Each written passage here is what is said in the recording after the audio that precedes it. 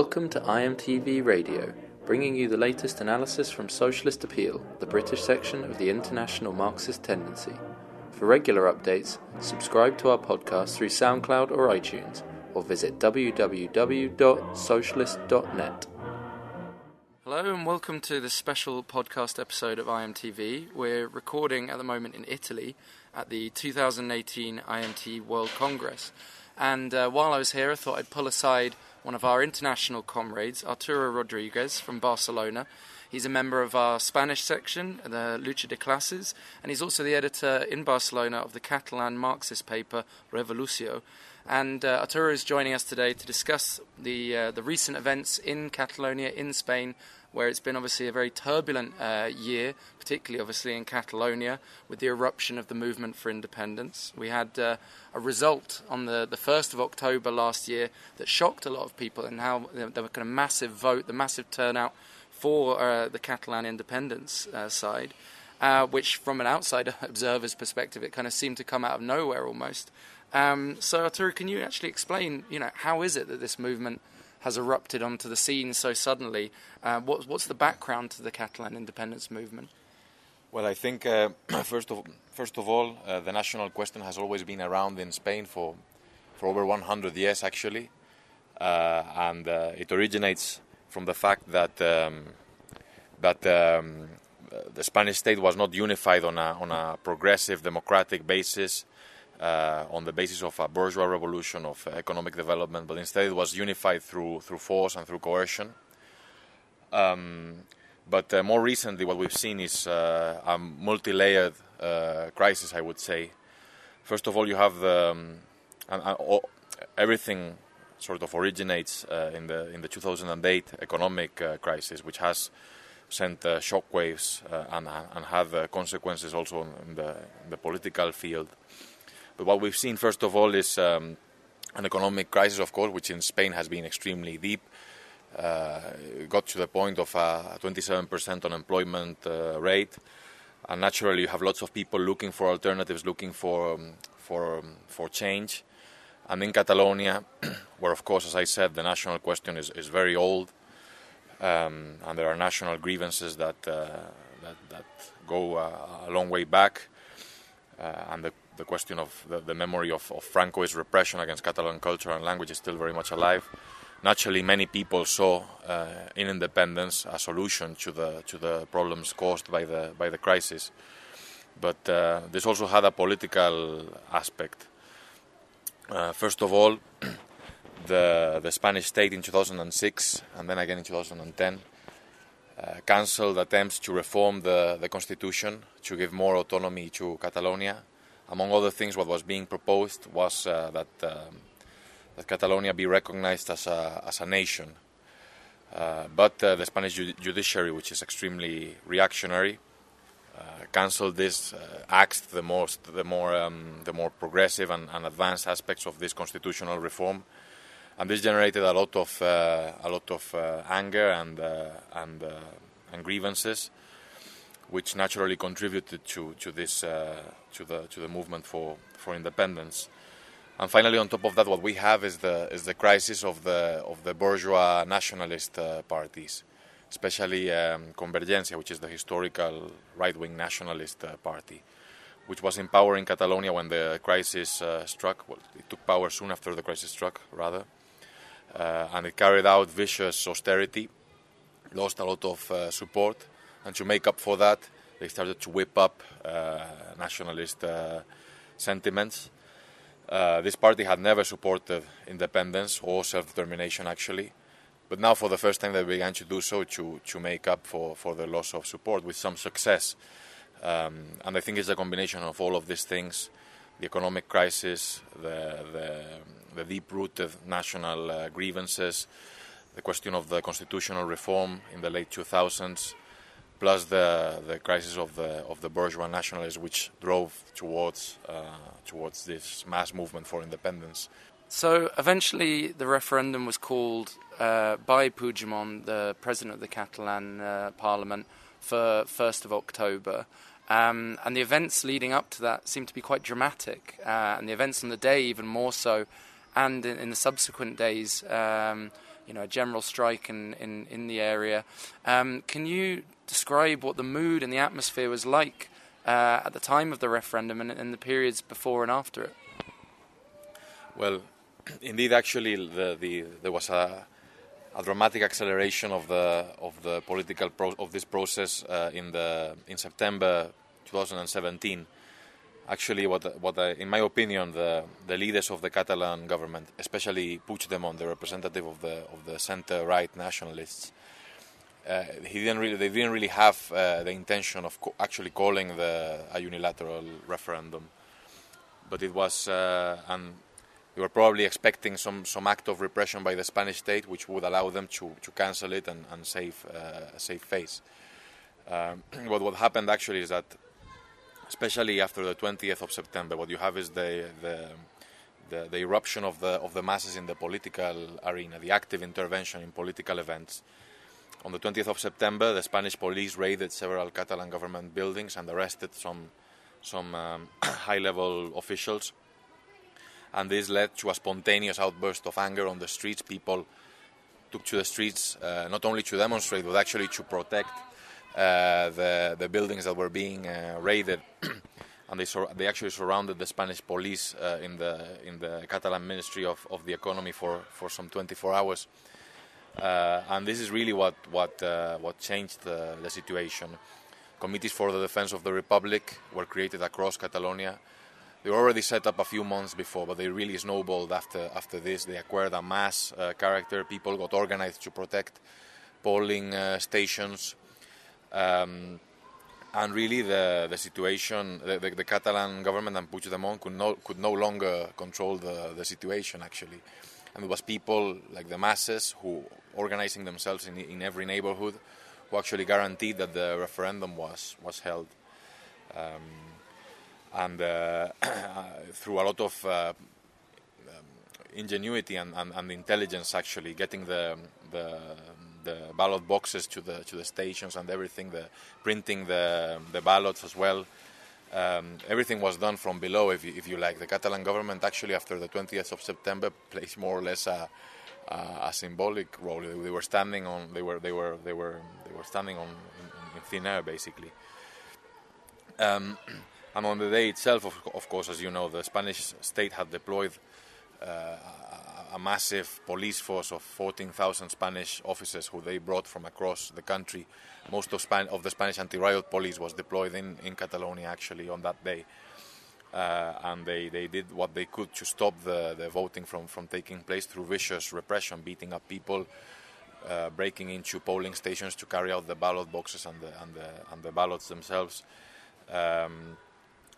And again, it was the intervention of the masses which saved the day. In many places, the police had to withdraw because they were just like the crowds were so massive and people were so committed and so militant that they could do nothing to stop the voting from taking place. And the referendum was actually successfully organized across Catalonia to the point that those 14,000 officers were not enough to stop the voting. Actually, what they wanted to do was to intimidate, to intervene in the morning, intimidate voters and intimidate the Catalan government to turn the referendum into a failure. But people were not intimidated. The Catalan bourgeois nationalists were intimidated, though. They planned to cancel the referendum at noon on that day. But again, the turnout was so massive that they couldn't do it. They sounded the possibility. They spoke with their local politicians and whatever, and they realized it was impossible. People were determined to vote. And despite the vicious repression, over 2 million people voted, overwhelmingly for independence. A large part of the population did not vote, mostly those who were against independence. But it was still an extraordinary event, and it shows the potential of the masses when they get organized, when they set themselves an objective to empower themselves and to seize their future into their own hands. And this is also what happened in the following days with the general strike of the 3rd of October, a mass political general strike against repression. and in subsequent events with a series of mass demonstrations and the mushrooming of the Committees for the Defense of the Republic, which became increasingly strong in the following weeks. So, in the following weeks, you had this massive vote in favour of independence, which obviously put pressure on Puigdemont to actually come out and try and have to declare independence, which he'd promised he would.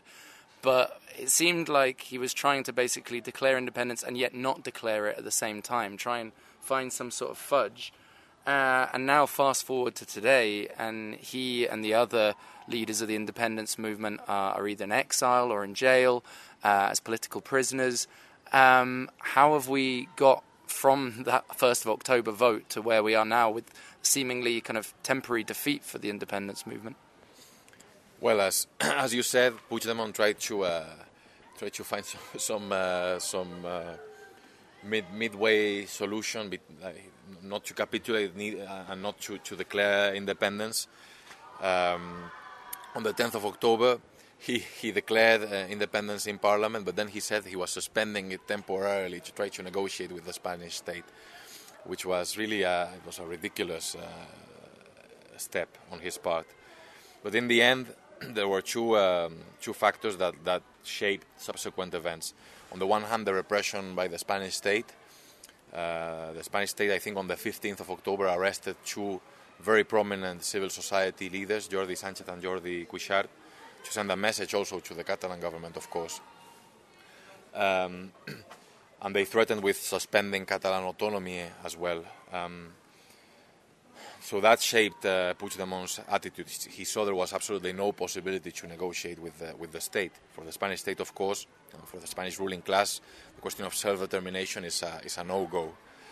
They're not ready to debate that. And on the other hand, we saw the continuation and the development of the mass movement with the Committees for the Defense of the Republic, the general strike on the 3rd. This all pushed Puigdemont towards a declaration of independence on the 27th of October, which was immediately followed by the suspension of Catalan autonomy by the Spanish state and the announcement of direct rule from Madrid. And after that, a series of Catalan ministers, including Puigdemont, fled into exile because they saw that they would be immediately arrested, while the others just passively awaited their arrest. They didn't. A revolutionary leader, of course, would have called for the masses to defend Catalan institutions, to defend the republic, but they didn't do so. They were more afraid of the masses and of their active intervention and their participation in events and their empowerment, rather than of the Spanish state. And what happened is that those ministers who remained in Catalonia were arrested, and the rest were fled to Belgium, later someone to Britain and to Switzerland and Germany.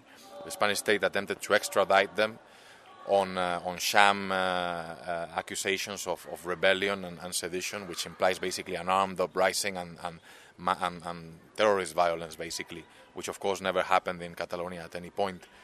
The only violence we saw came from the Spanish police.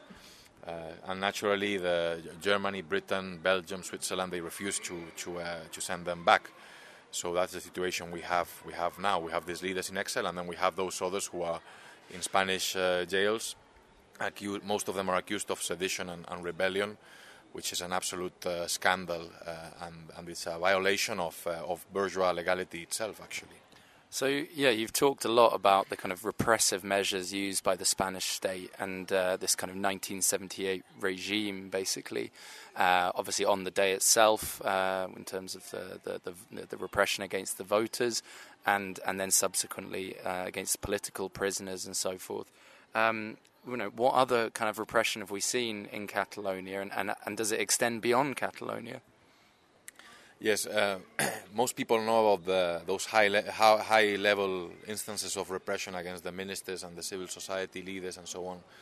But what is less well known is that there was a lot of sort of low-level, rank-and-file repression to intimidate activists, targeting in particular the Committees for the Defense of the Republic, with lots of people being arrested, being sent to Madrid to be tried in the special constitutional court, and and not only of activists involved in the committees for the defense of the Republic and so on, but even artists and intellectuals and writers and things like that. They've been intimidated, arrested, fined, Can censored. you give some examples? Like what kind of acts are people being accused of? What have they done to supposedly justify this kind of repression? Well, I think the most scandalous instance we saw was of one local activist involved in a committee for the defense of the Republic, who had been involved in the movement from the beginning. She was arrested, sent to Madrid, she was accused of terrorism actually, but the only thing they could find against her were some screenshots of a police station in Barcelona where lots of protests happen. It's actually a very frequent place for political rallies and so on. Some masks and some whistles. That was it basically. That was the basis for the accusation of terrorism. And in the end, actually, the scandal was such that they had to let her go. But you can see that it's really an environment of intimidation against anyone, and it's really indiscriminate as well. That's the word. Also, we've seen it's been very, very, very prominent as well. Is the question of the rappers who've been accused of extolling terrorism and of insults against the crown. There are two rappers in particular, one in Catalonia, another in Mallorca, which is a Catalan-speaking region where the national question is also very much alive. Pablo Hasél and Valtònyc, they've been sentenced, I think, to 5 and 7 years, respectively, on ridiculous accusations. Basically, it's overt censorship for the left-wing lyrics and Republic and for the republicanism as well. And Valtònyc actually fled to Belgium and went into exile. We've seen quite a lot of activists who've fled abroad to other European countries, such as the environment. And of course, the objective of this was to generate a feeling of intimidation, fear, demoralization, and especially to break the back of the committees for the defense of the Republic, which the Spanish state rightly saw as the spearhead of this insurrectionary movement. So yeah, you've had this mood of repression, this very repressive situation for activists, not just in Catalonia but elsewhere, and that seems to be combined with a very reactionary kind of leaning on Spanish nationalism and on the monarchy and the kind of the constitution and all of these very backward traditions and structures and institutions. But then fast forward a few months more, and it seems like the tables have turned once again. And in Spain, not just in Catalonia, but now across Spain, seems to be movements taking place of the pensioners, a big, massive strike, in fact, on International Women's Day across the whole of Spain. You've just had the fall of Rajoy, the very reactionary kind of PP, the Spanish Tories, basically, the leader of the Spanish Tories, effectively forced to resign. How has this kind of rapid change taken place from this deep mood of reactionary kind of nationalism and backwardness to one where it seems like radicalization is taking place once again, and not just in Catalonia now, but across the whole of Spain? Yes, as you say, the Spanish state used the Catalan question to whip up nationalist hysteria outside Catalonia. And as you mentioned, actually, they used this mood that was created to attack the Spanish left as well. This is something we warned about. Especially, we warned those who were not supporting the Catalan insurrectionary movement about this, that if they did not support them and fight with them and take this movement as an opportunity to overthrow the 1978 regime, they would be targeted as well, even if they tried to stay clear of this. And this is effectively what happened, with many activists also being repressed and censored across the country. But indeed, this, as we also said, this mood of reaction was superficial. Many on the left had an impressionistic approach, and they said that this was a long period of counter-revolution that had begun. But this was not really the case. It was quite a superficial mood. In order for the masses, even the backward layers of the working class and so on, to develop a genuine and a deep-rooted loyalty and affiliation to the state and to the ruling class, you need to have a material basis. You need to have certain concessions, a situation of growth, where the state can give something to the masses in exchange for the loyalty and for the political support and ideological commitment. And this was really absent in Spain. You still had extremely high unemployment, precariousness, whatever jobs were being created were of extremely low quality. This affected the youth above all, but also social groups who were traditionally conservative, like the pensioners having their pensions slashed. This was not really the material basis for a long-term reactionary period. And this is really what happened very quickly. In March, this mood was evaporated in the matter of days. You have the mass movement of the pensioners with hundreds of thousands taking to the streets, demonstrating against the government. And again, bear in mind that this is basically the social basis of the conservatives in Spain. People who are over 60 or 65 years of age, especially in rural areas. And they mobilized against the government massively to protest against pension cuts. And then you also had the massive strike on International Women's Day, where over 5 million people took strike action. And really, I think the masses, and especially the youth, took this opportunity, this strike that was called to protest against the oppression of women on that day, as an opportunity to express themselves and to protest against this reactionary mood that really did not represent them. And this is effectively what happened. In Madrid, which obviously was the bulwark of this reactionary mood, you had demonstrators on that day, on the day of the strike, going on scaffolding on buildings where massive Spanish flags were hanging and taking them down. That was the mood on that day. And this was obviously an overwhelmingly working class mobilization.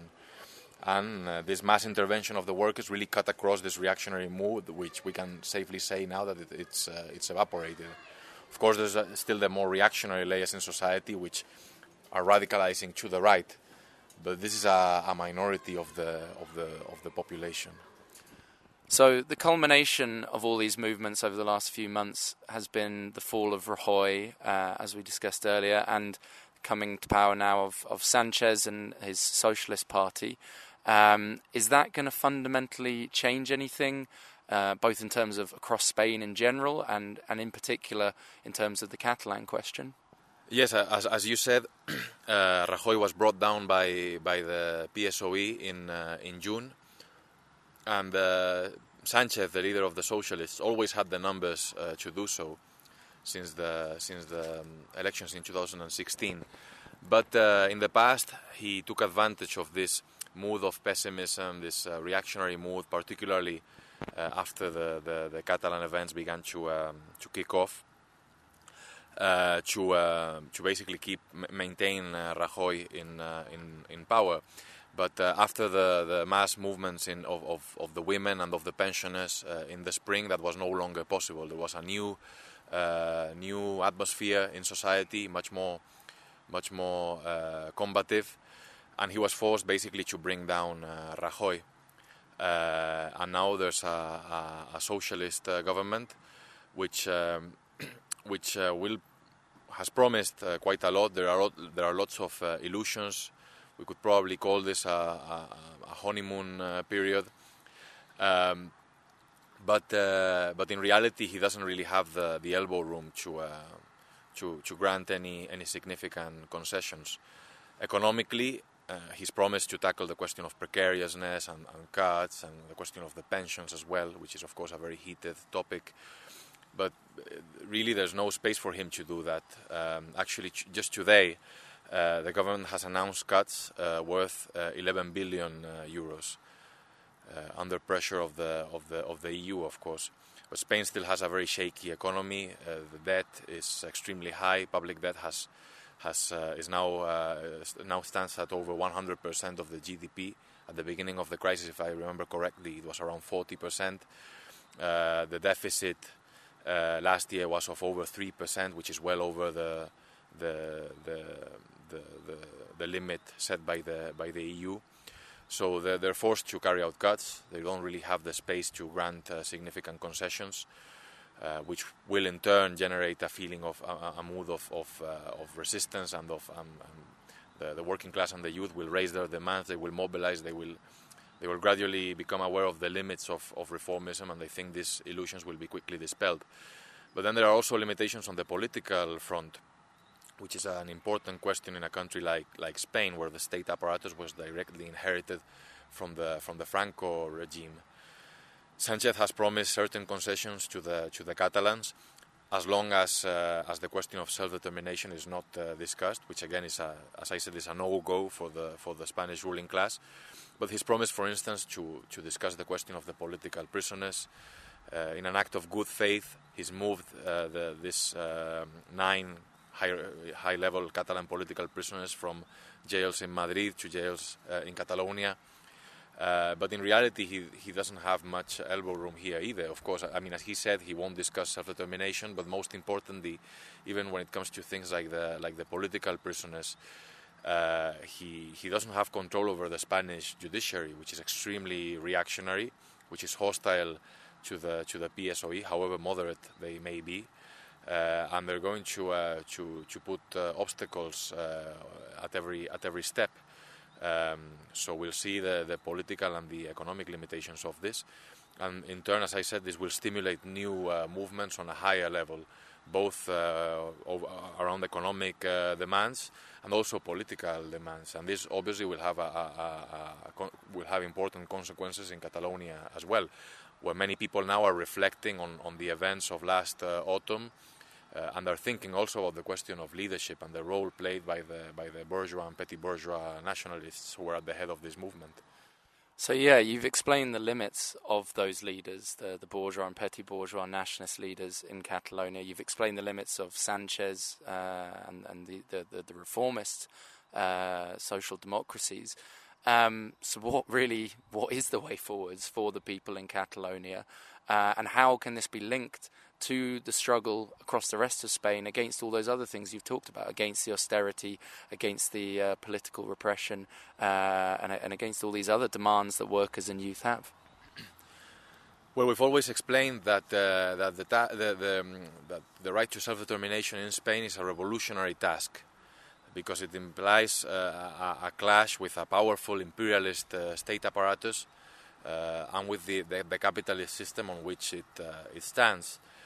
And it cannot be carried out by a reformist petty bourgeois leadership. And this is no longer a hypothesis. Initially, when we rose these demands in the CDRs, in the movement, some people were skeptical. But now it's no longer a hypothesis, it's no longer an idea, but it's quite tangible to people. Also, and consequently, what we need is a revolutionary leadership for the movement for self-determination.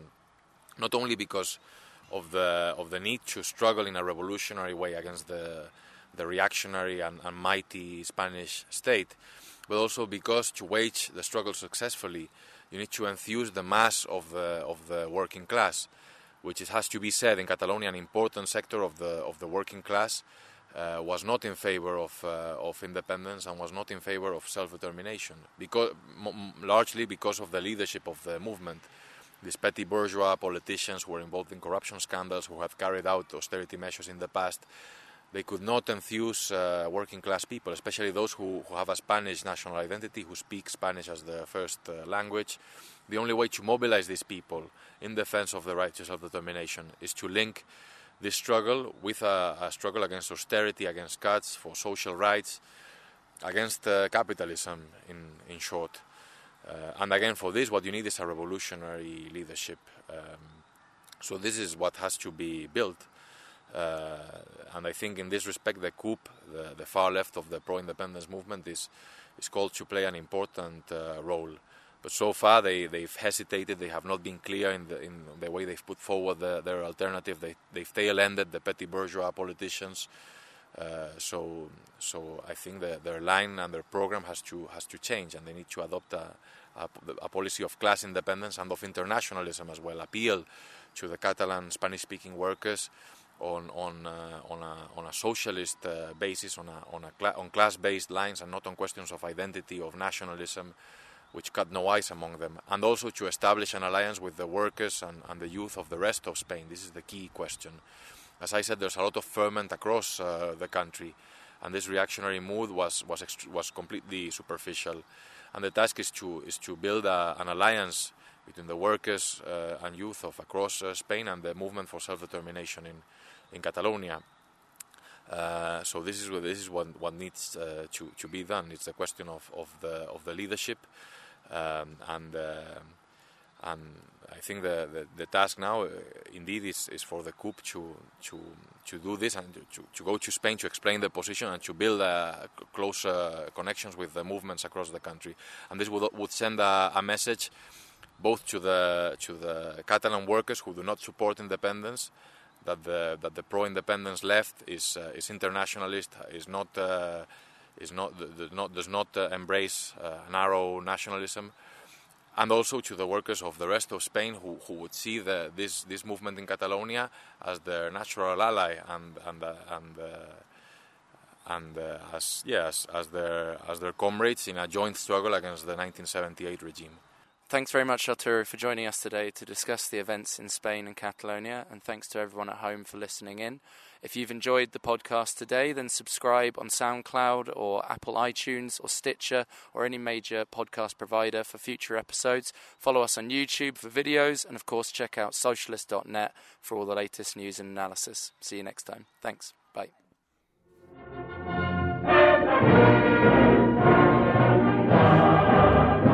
Thank you for tuning in to IMTV Radio. Subscribe or download the podcast on iTunes or SoundCloud, or visit www.socialist.net for all the latest news, analysis and Marxist ideas.